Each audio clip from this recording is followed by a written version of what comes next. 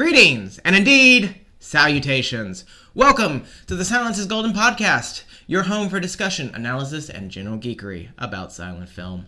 I'm Brett Odom. And I'm Bryce Odom. And Bryce, today we're diving into the world of animation. Walt Disney? No, it turns out that that's a lie. What? Okay, a lie is a little harsh. But, the mouse is not responsible for the oldest feature animated film. Then what is? It's in fact The Adventures of Prince Ahmed, written by Lotte Reiniger. For those of y'all at home, I knew the answer to that. That was a dramatic representation. Just for you. You're welcome. Bryce, don't peel away the dramatic effect of our introductions. Movie magic. I'm sorry. Anyway.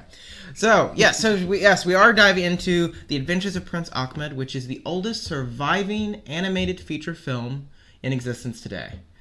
It is not the oldest feature film. For a long time, they actually would tell you in your film history books that it was Snow White and the Seven Dwarfs from Walt Disney.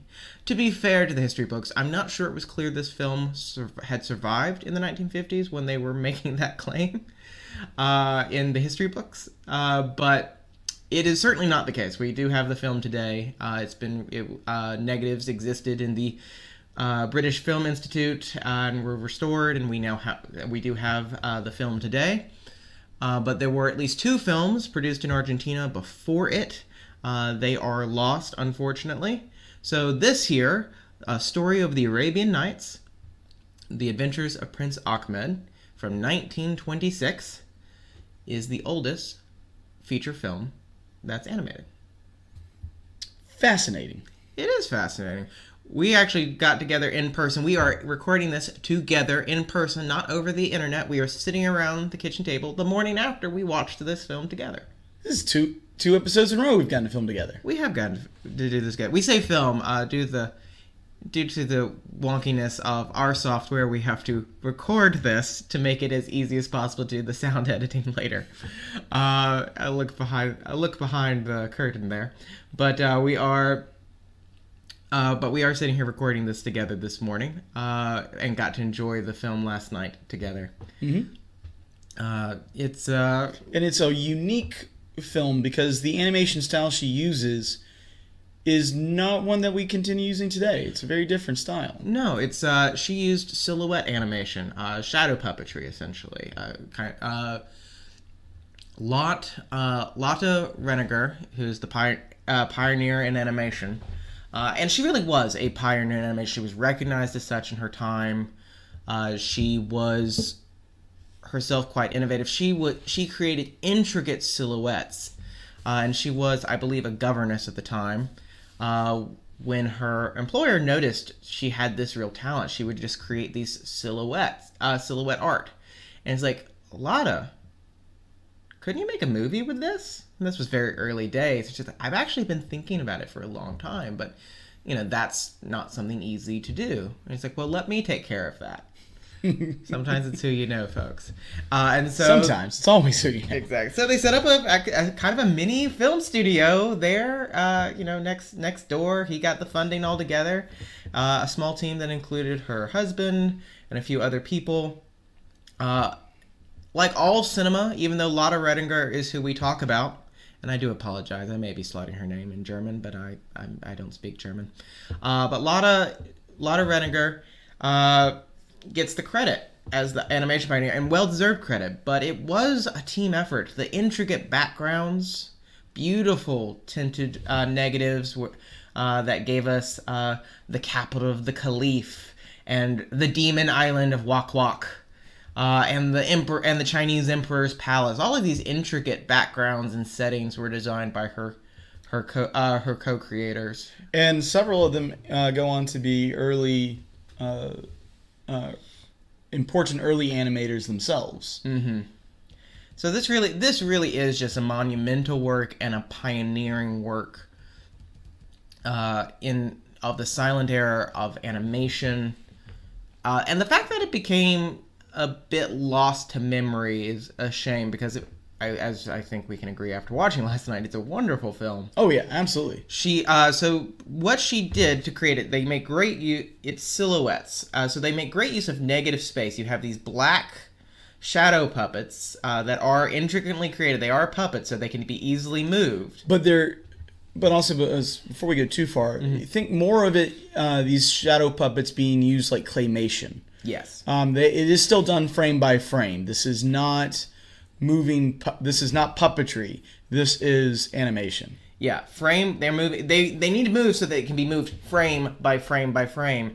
And Lotta herself made a comment that you have to study natural movement to be able to make the puppets themselves that were used as the basis for the animation, so that you can make them as realistic as possible. Now, does some of it looks, quaint by our standards? Of course. But this was groundbreaking and innovative when it was made. And today, you could say it's quaint today, but at the same time, you could also argue that today people would do, I don't want to say exaggerated movement like they do here, but stylized movement they do here as very much on purpose today. Mm-hmm. So it really doesn't look, even if we can do better with precise animation today, it is incredibly well done, and it still looks incredibly well done. It doesn't look out of date. Mm-hmm. Yeah, the only thing that I really thought of in it that maybe looks a little it's like, oh, well, that's a weird motion, is like when the at the beginning the sorcerer really there's a magician and he is casting a spell and he is just like he is waving like he is one of the like he's one of the inflatables outside of a car dealership, but I want to do his yoga because that's a flexible man right there. I mean he is just like doing all the things. And then, of course, the flying horse is that because there's a flying horse. It's a fantasy film. Of course, there's a flying horse. The flying horse is not listened. It just seems like and up and down and up and down. It's like it's not quite as fluid as some of the other animation. But even then, when you look, that there are details on it that are like, oh, look what they did there. Oh yeah. The flowing hair of the women is particularly impressive, and I think I've already said this, that they make great use of negative space in this because the shadow puppets themselves, of course, are black. And so it's using the non-black space to create the perception that Achmed is hiding in a bush. Like, him and the fern are black, but by using the rest of the space, it creates the perception that he is hiding under the bush.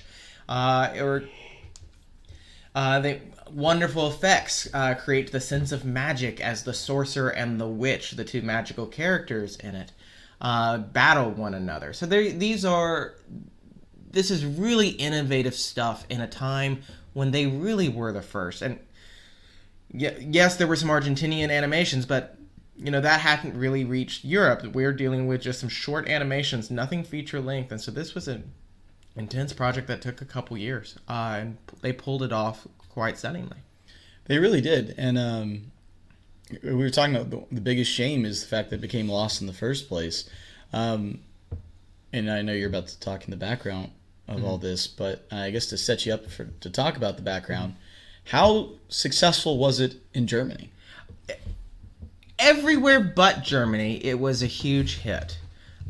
In Germany, for some reason, the distributor had no confidence in it, marketed it a heavily edited version that he labeled a detective film, and it took some time for Lotta to sue to get the rights back and release the original. But everywhere this film released was a success. Critically acclaimed by everyone. She was friends with in notable art circles in Berlin, including Bertolt Brecht, the famous writer. So she had connections in there, and they all responded quite well. The art community of her home was supportive, and the broader community of film was wowed by what she did, and again, understandably so. Commercially, it took a little bit of time. In the Millstone Film DVD, which is what we watched and which was released with the British Film Institute's copies of the negatives, which are the surviving negatives that were used for the restoration. They have a wonderful documentary, and they were talking about this, that people very much liked it. It was critically acclaimed, but it took quite some time for it to start earning its money back. Now, I guess it's just because it was so different from everything else they knew. I guess the viewing public wasn't really sure what they were getting in the first place.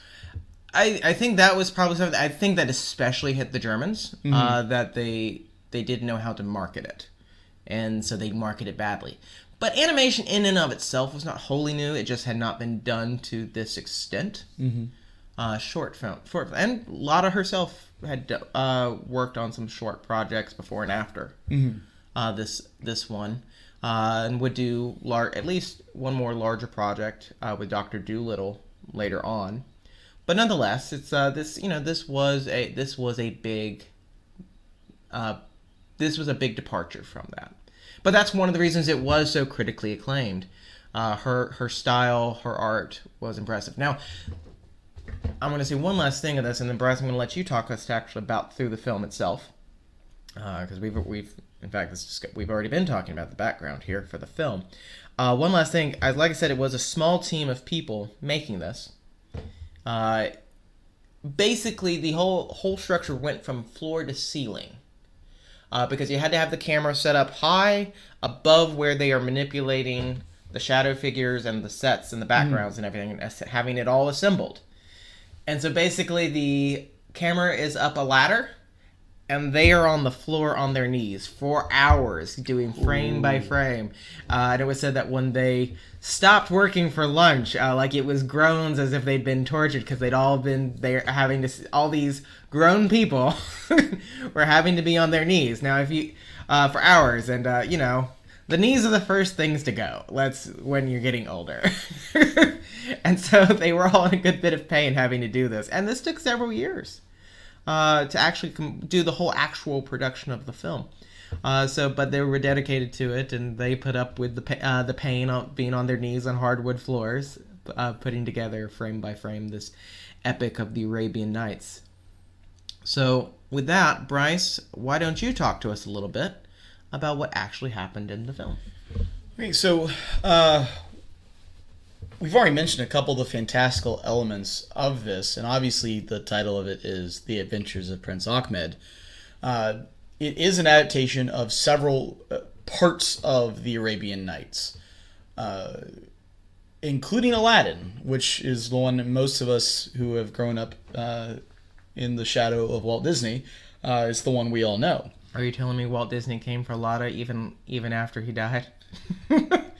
Apparently. But actually no, because they really don't use Prince Ahmed. There might have been a one-line nod, maybe one of the suitors, maybe to Princess Jasmine was named Prince Ahmed. No. Or no, there wasn't even. I don't know where that thought came from. But yeah, so there is nothing. Yeah. Disney takes the Aladdin story and does something completely different, so he doesn't really come forward. To be fair, I'm not quite sure I think Jasmine might be a Walt Disney invention of the story. Probably so. I don't think the princess is Jasmine in the actual Aladdin story. I haven't actually read the story, so I can't tell you one way or the other. That's fair. But the Aladdin story, of course, is the one that every Disney kid knows. At least the Disney-fied version of it. But the story does not center on Aladdin. Aladdin is actually a B plot, maybe even a C plot to what's going on. But it is told in multiple parts. But it follows first. It is the Caliph's. The Caliph is having a giant party. It's a birthday. It's birthday. I was about to say, wait, am I wrong? No, I should say party. All right, but yeah, it was his birthday. All right. So his birthday party is. And it's a big party. I mean, it's not indoors. They have taken it outside. It's just everyone's and their brother and their mother and their sister have shown up, and they're all celebrating. And he rides in on an elephant. Rides in on a giant elephant.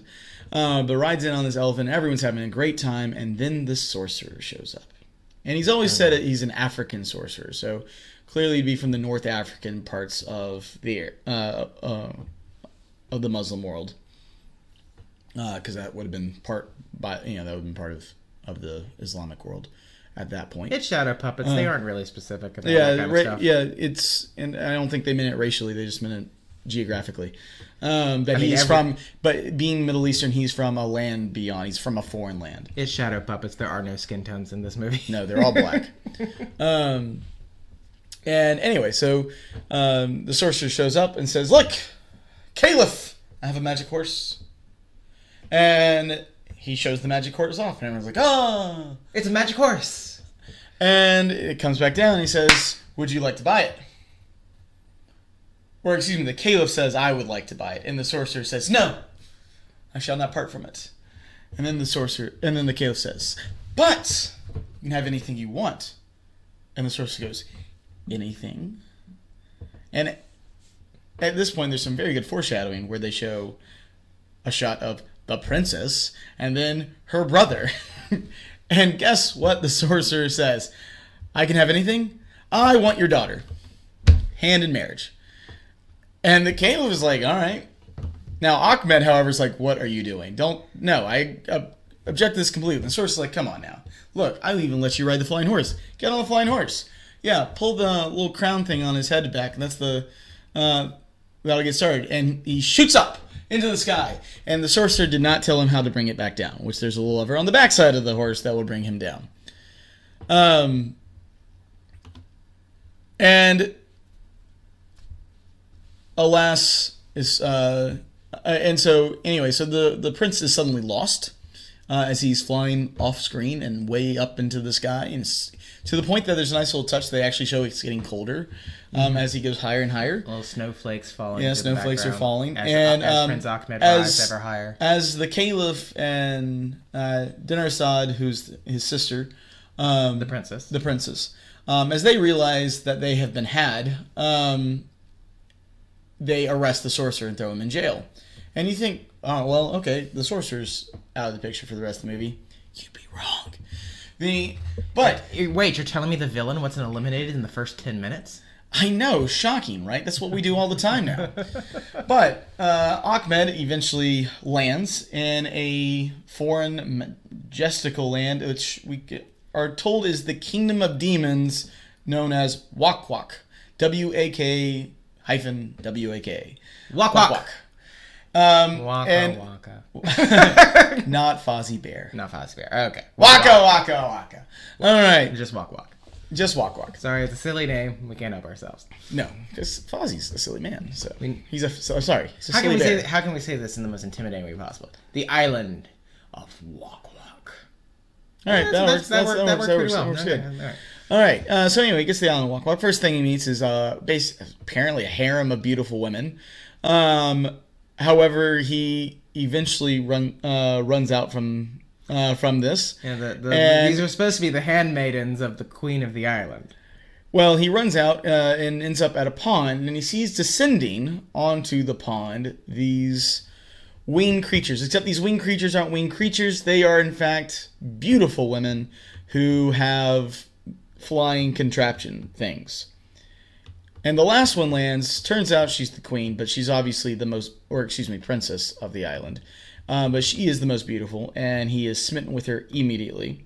And when and her name, as we come to find out, her name is Peri Banu. But Peri Banu and her handmaidens that have come with her go to bathe in the lake, and he steals the feathers. By our modern day standards, this is not kosher.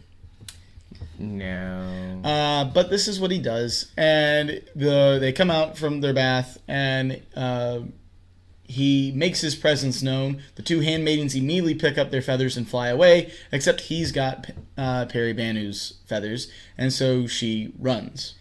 Unfortunately, this is not something that would start being seen as wrong by Hollywood for a while. Jimmy Stewart did this, and It's a Wonderful Life to his future wife. In the bushes. Okay. In the bushes, yeah. In the bushes. So, this is a trope. It's not kosher. Though, I would say, if your prospective loved one is naked, do not steal their clothes as a way to get them to talk to you. All right, Jimmy Stewart's defense, that was not intentional. He still held the clothes hostage, Bryce. She was in the bushes.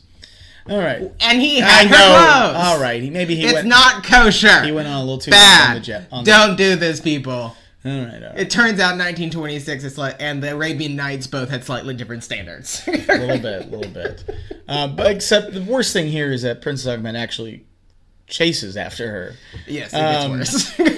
Which does put him in an entirely different category from It's a Wonderful Life. However, he does, after he tries to convince her that, look, I'm just in love with you, basically, and she doesn't believe him. I don't know why, but she doesn't believe him. He does, though, before it goes any further at that point, he does return the feathers to her, and as like, no, I'm seriously not out to hurt you. Here are your feathers back. Is that a little too late? Yes, that's a little too late. But in 1926 movie making, this was enough to build trust, soften her heart, as you just said, and for them to fall in love. And except she says something that's kind of interesting, which is that, look, I'm going to marry you, but you better be aware that the demons that I am king of, or that I'm princess of, are going to come try and kill you. That's a wonderful wedding night gift. I mean, it worked for Frankenstein. Isn't that just like standard wedding practice in most places? You know, if on the wedding night, people are gonna try and come kill you. That's how it works, right? I'm not married. I don't know. Well, I hope that's not what happens. All right. Start practicing with your swords, single people. I'll have to get my sword out of the library. Stand guard all night. Anyway, so Peri Banu and Prince Ahmed are fall in love, and they eventually leave the island. Except we also, about this time, the sorcerer gets himself free because guess what? He's a sorcerer. I mean, he got out of those chains like he was Roger Rabbit in that scene in Who Framed Roger Rabbit. It's like he could he get the whole time? Not the whole time, just when it's funny. And this kind, it was kind of funny. It was like just whoop. And so he escapes, and he blames blames Prince Ahmed for all this. So he decides to go after Prince Ahmed. The consequences, my own actions. It must be that man's fault. And what he does is separate Prince Ahmed and Peri Banu. He kidnaps Peri Banu and takes her to the Emperor of China, and gives her to the Emperor of China. Sells her to the Emperor. Sells her. It's not a gift. He sells her. I do like whenever they have financial transactions, just throw a bag of money at you. That's how it is shown in the shadow puppetry. Is bags of money just start to fly from one hand to the ground. It's like, yes, now you have money. Here, take the money. And so this happens with Peri Banu, selling Peri Banu to the Chinese emperor, and the sorcerer kind of disappears at this particular time again. And Ahmed has to try and save Peri Banu. He does encounter a witch who at first looks like she's going to be a villain until she realizes, wait, your enemy's the African sorcerer too? My enemy's the African sorcerer. We are now best friends. That is literally the extent of it. She literally said, we are friends. Great. And so she helps try and save Peri Banu from the emperor, and they're successful. And then the demons finally catch up to them because Peri Banu told him the demons are going to try and come and kill you. So the demons actually kidnap her and take her back to Wak Wak, and the island of Wak Wak. I know, we're doing our best to make it sound intimidating. But takes her back to the island, and Prince Ahmed actually grabs onto one of the demons and flies back to the island, except he gets dropped right outside the gates of the island of Wak Wak. And bum bum bum, and the gates close in front of him. Gasp. and he is told the only way that he will be able to open those gates is with the magic lamp, which was last taken by Aladdin. Bum bum bum. And now then he goes on a short journey to try and find Aladdin, which doesn't actually take that long because he encounters a young man who is being attacked by some ferocious beast that looks vaguely like an elephant, and Ahmed shoots it dead with his arrows. And it turns out this young man is Aladdin! Hey, I was looking for you. It's a small world after all. It's a small world after all. And this people accuse Star Wars of being too small of a universe. This is too small of a universe. But Aladdin then tells the story of what's been happening with him. And it turns out, guess who's to blame for his troubles? Is it the sorcerer? It's the sorcerer! Oh, wow. And the sorcerer had, after he had gotten rid of Peri Banu over to the Emperor, had returned to the kingdom of the Caliph and had tricked this poor tailor boy, Aladdin. He's not a street rat here, he's a tailor. Tricks rat? I don't buy that. Anyway, so this poor Aladdin young man is tricked by the sorcerer to go find the magic lamp in weird mystical temple in the desert. That part stays the same. Yeah, no, it's the story of Aladdin. Yeah, this part stays the same. And Aladdin is trying to come out of the cave with the magic lamp. The sorcerer does a really poor acting job of saying, "Hand the lamp up to me, and I'll help you up." And Aladdin realizes so easily what's about to happen if he does that. He's like, "Oh no!" And I saw this in a Disney movie once. And the sorcerer, when he refuses to come up any further, the sorcerer is like, "Fine, I'll lock you in. You'll die down there. I'll just come get the lamp back myself later." Well, Aladdin, of course, realizes that in the lamp is a genie, and he starts making wishes, and he, much like Aladdin in the cartoon, wishes for a giant palace, makes himself a prince, and sits it up right outside, basically, the Caliph city. And where did that palace come from? I don't know. But the Caliph and the Princess Dinarsard go investigate. They meet now Prince Aladdin, and actually the princess and the new prince hit it off, and they have to get It was secretly married, right? They got married. And this, to be clear, is the Princess Dinarsard who we saw at the beginning, this is Princess Dinarsard. Who the sorcerer wanted. And the sorcerer is like, wait, so my whole plan is now completely backfired because the crappy poor little tailor that I was manipulating now has run off with the woman I am stalking using my magic powers.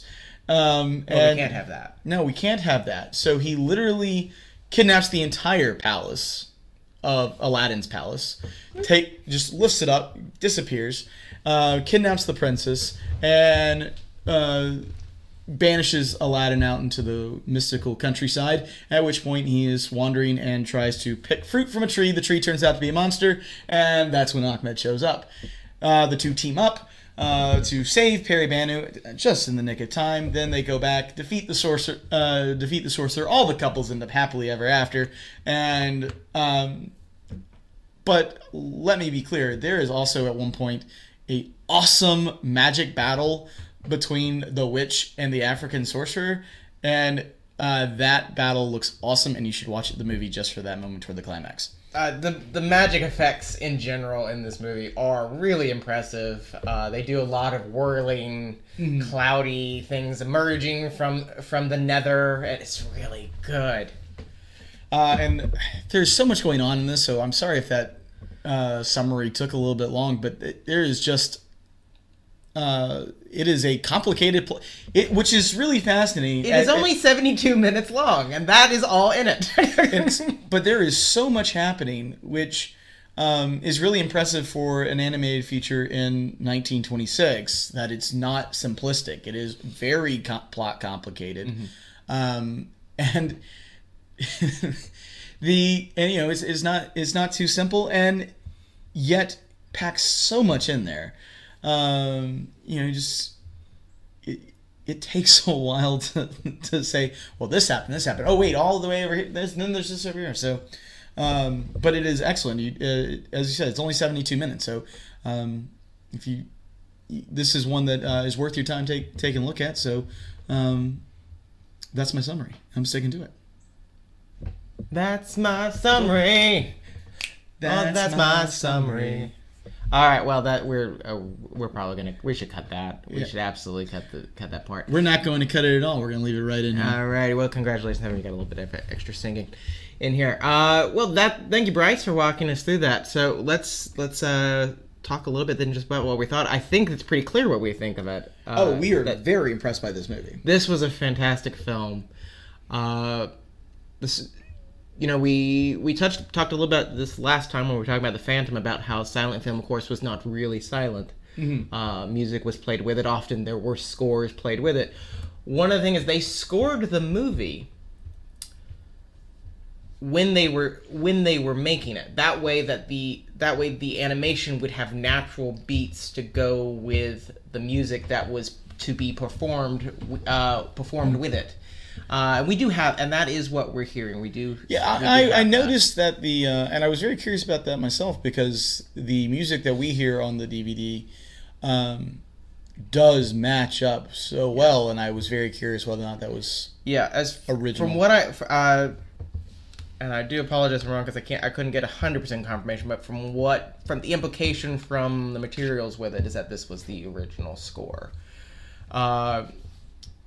Which is not common. We do have the original score for some films from this era. We do seem to have quite a bit from this film. There's an institute dedicated to Lotte Reiniger by herself in Germany. Again, there's a wonderful documentary about her and about her contributions to early animation that is on the DVD. We were watching it a little bit as well, and so that's it's between that and some of the materials with the DVD that make me pretty sure that it was that. But that was one of the really interesting things about it. I think that was just this very conscious decision to integrate the music with the animation, to emphasize the story beats of the animation and to help guide their animation as well. It went both ways.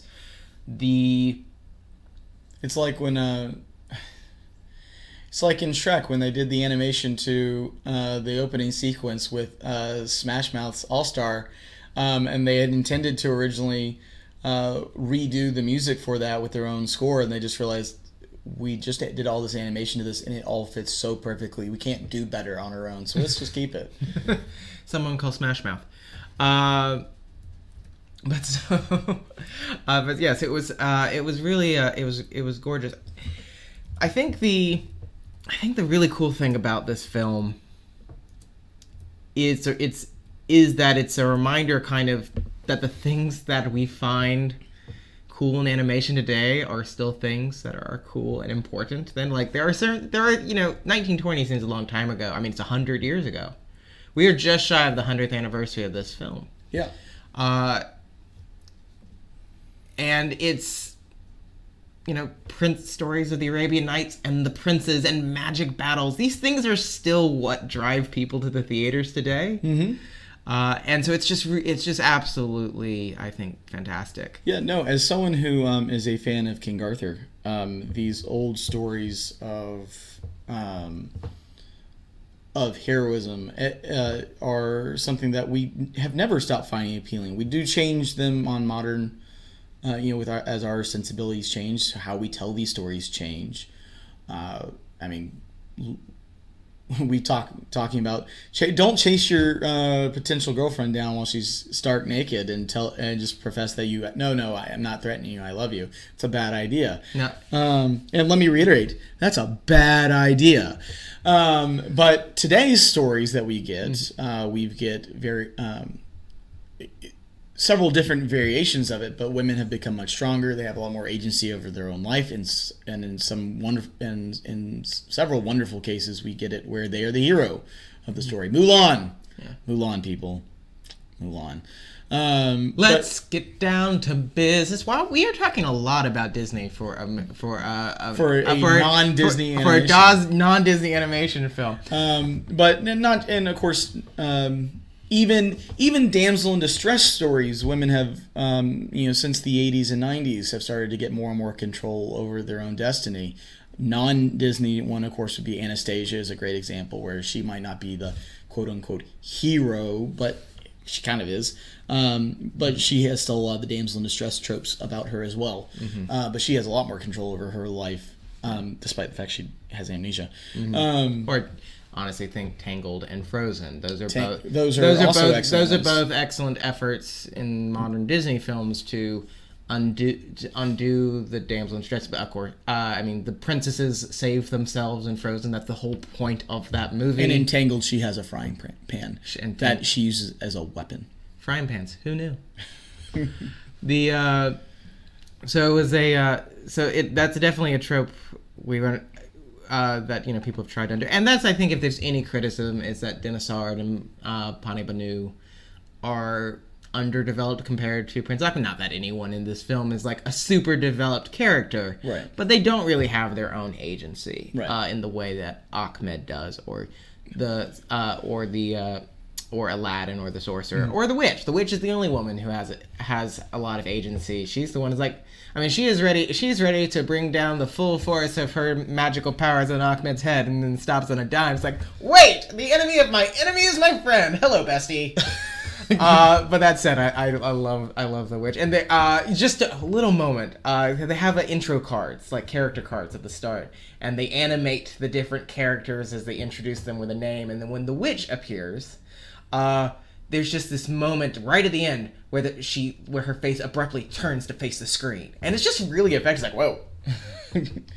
The witch is, of course, ugly and very. But also, when you get to her, movements are very, I would say, pretty unique compared to a lot of the other characters. She is a much more chaotic mover than the others. She and the sorcerer both are very, very chaotic in their emotions, especially when they're doing magic. Which I suppose is thematically a point, that magic is very superhuman or non-human. Yeah. It's the chaotic part of the world rather than part of the ordered thing. They like that she and the swords both lack the gracefulness of like Pani Banu's movements, who is very graceful. And again, just to touch again on like the intricacies of these animations, like Pani Banu especially has this long flowing hair. It's like, but think about that. If you're creating a black figurine that has to move, and be able to be manipulated from frame to frame, having this thin black strands of hair come off to create the image of flowing locks is very impressive and very intricate, especially then when you've got the feathered dresses that Pani Banu and her entourage have. Like, it's just all really intricate. Like, Lotte Reiniger was really, really talented in how she crafted these figurines for the animation. Yeah. And she said you really have to try, and she would move in ways herself as she created the puppet so that she could get a better idea of natural movement. And I would say the thing that I think makes it most accomplished is the fingers. Because the hands don't move as a hand; they move with moving fingers that are moving in their own. It's all somewhat natural. Obviously, it's like claymation; it never looks quite right, but it's. But she does it in such a way it looks fluid, that it works for those characters and works within this world, and and it's really impressive. And even like the faces, because for the most part, except for like occasional scene like where the witch looks at the front, like, and the sorcerer does too at one point.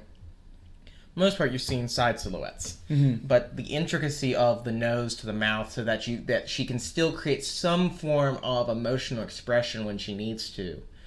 With these faces, it's just amazing. Yeah, and of course we're talking about facial expressions and things, but we also should talk about the sets a little bit more. Yeah. Which also remind me, as we were sitting there talking about this, the shot again. If you go onto my YouTube channel, J. Bryce Odom _author.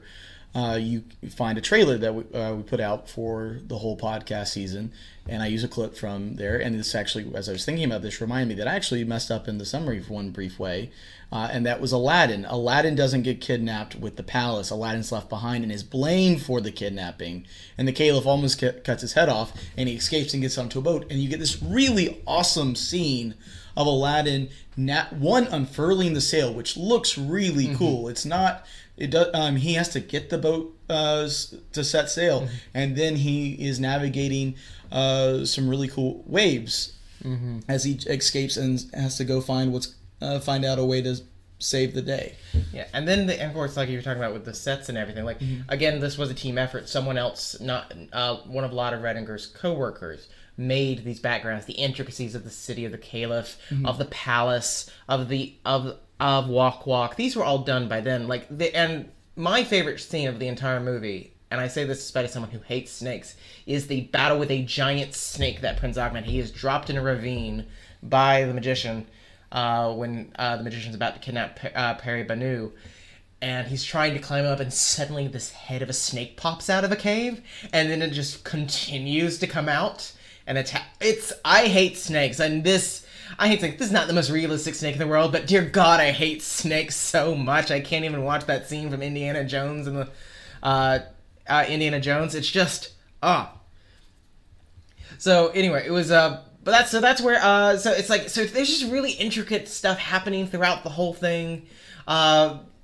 She really does study movement, although when he kills the snake, it does just conveniently tie itself off to a tree up at the top of the ravine so he can climb out using the snake.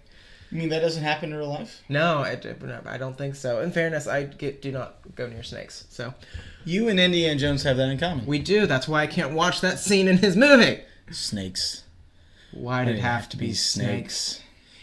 Alright, so I think it's clear that we are really big fans of this movie. If you are a fan of animation, please check this film out. I think we can't recommend this film enough. And this would be season 2 of our podcast, but we have been talking about maybe doing some shorter, doing an episode or two on shorter works, because a lot of especially the early silent film era, are not feature length, but there's a lot of really big work in that time period as well. So we may revisit Lotte Redinger again with some of her shorter works as well, because she's very impressive. And you can find a lot of it on YouTube. We're looking at it right now. Of course, you can find The Complete Adventures of Prince Ahmed on there, but you can also find some of her other works, such as Aucassin and Nicolette, a version of Cinderella that she did, and among others. Those are our 2 first ones. The Secret of the Marquise. I don't see if Dr. Dolittle was on here. That was one of her major later projects. But so yeah, a lot of her work is on YouTube and publicly available. So we do encourage you to look at that. We may revisit as part of an episode on shorter films. We may revisit it as shorter films of Lotte Redinger. I think that would be a fun time. So that'll be to come sometime in early next year when we move into season 2. So we have one more episode here on season 1 to come. We're going to bring in the new year, a New Year movie called The Phantom Carriage out of Sweden, a ghost story set as a man dies at the last stroke of midnight and is told he must guide death's carriage. So that's where we're going to come back to next time. In the meantime, Bryce, where can they find you? Well, as a published author, I've got my own website, jbryceodom.com, but you can also follow me on Facebook at jbryceodom, or on YouTube or Instagram, jbryceodom_author. I've got some great content on the YouTube channel, including a couple radio plays and some other of my own work. So please come check me out and drop a line, say hello, or buy my books. Oh, hey, buy my books. All right. And of course, you can find me and us as the podcast at Silence Gold Pod on Twitter, and also you can email us at silencesgoldenpodcast@gmail.com. Well, Bryce, it's been great talking with you today. It's been great talking to you. And everyone out there, we will see you next time.